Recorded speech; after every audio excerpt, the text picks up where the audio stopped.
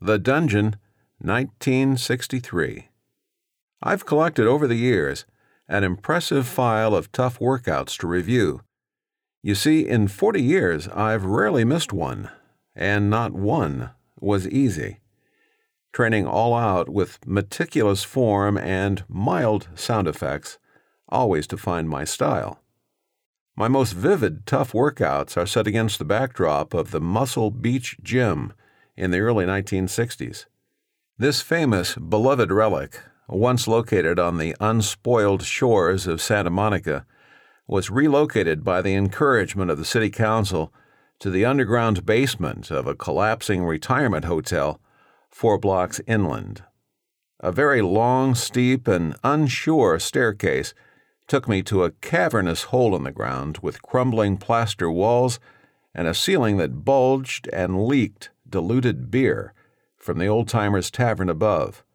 Puddles of the stuff added charm to the dim atmosphere, where 3 strategically placed 40-watt light bulbs gave Art Deco shadows to the rusting barbells, dumbbells, and splintery, handcrafted 2x4 benches and sagging milk crates.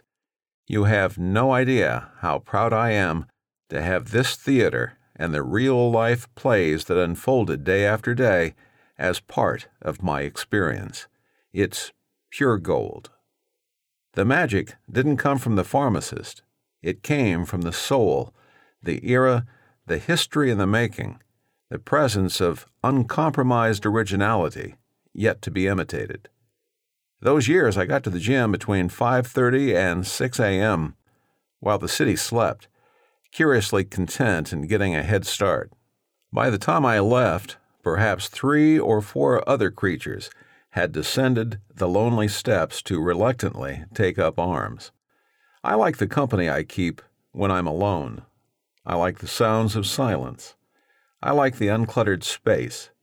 With a crowd of 1, there's no one to complain or groan, no self-consciousness, no dividing of attention, no one to impress.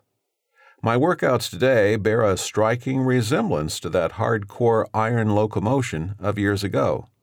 Achievement and age instruct me to limit my workouts to 5 per week instead of 6. 3 days on, 1 off. 2 days on, 1 off is quite satisfying. Hammered joints and insertions convincingly suggest I use lighter weights and discard a pocketful of somehow replaceable exercises. I'm doing fine. It was in the dungeon in 1963, 64, 65, and 66 when those tough workouts took place. What kept me going without missing a beat is another story.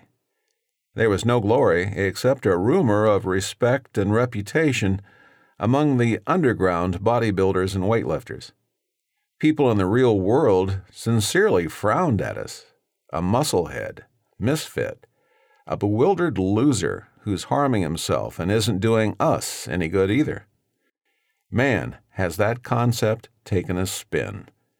My toughest workouts took place in the middle of those formidable years, way back when. I had training partners from time to time, and one in particular, Dick Sweet, pushed, encouraged, and goaded me to those otherwise unapproachable limits. There existed on the far end of the caving rack a set of 150-pound dumbbells, awesome in length, with pipe handles and suicide welds on the ends.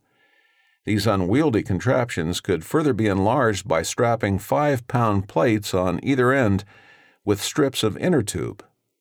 You got it, giant rubber bands. Getting them together took 2 guys, some muscle, and engineering. Getting them overhead took temporary insanity. We won't talk about the 60-degree inclined bench of wood and 10-penny nails wedged against the wall. Never did get a good look at it in the dark.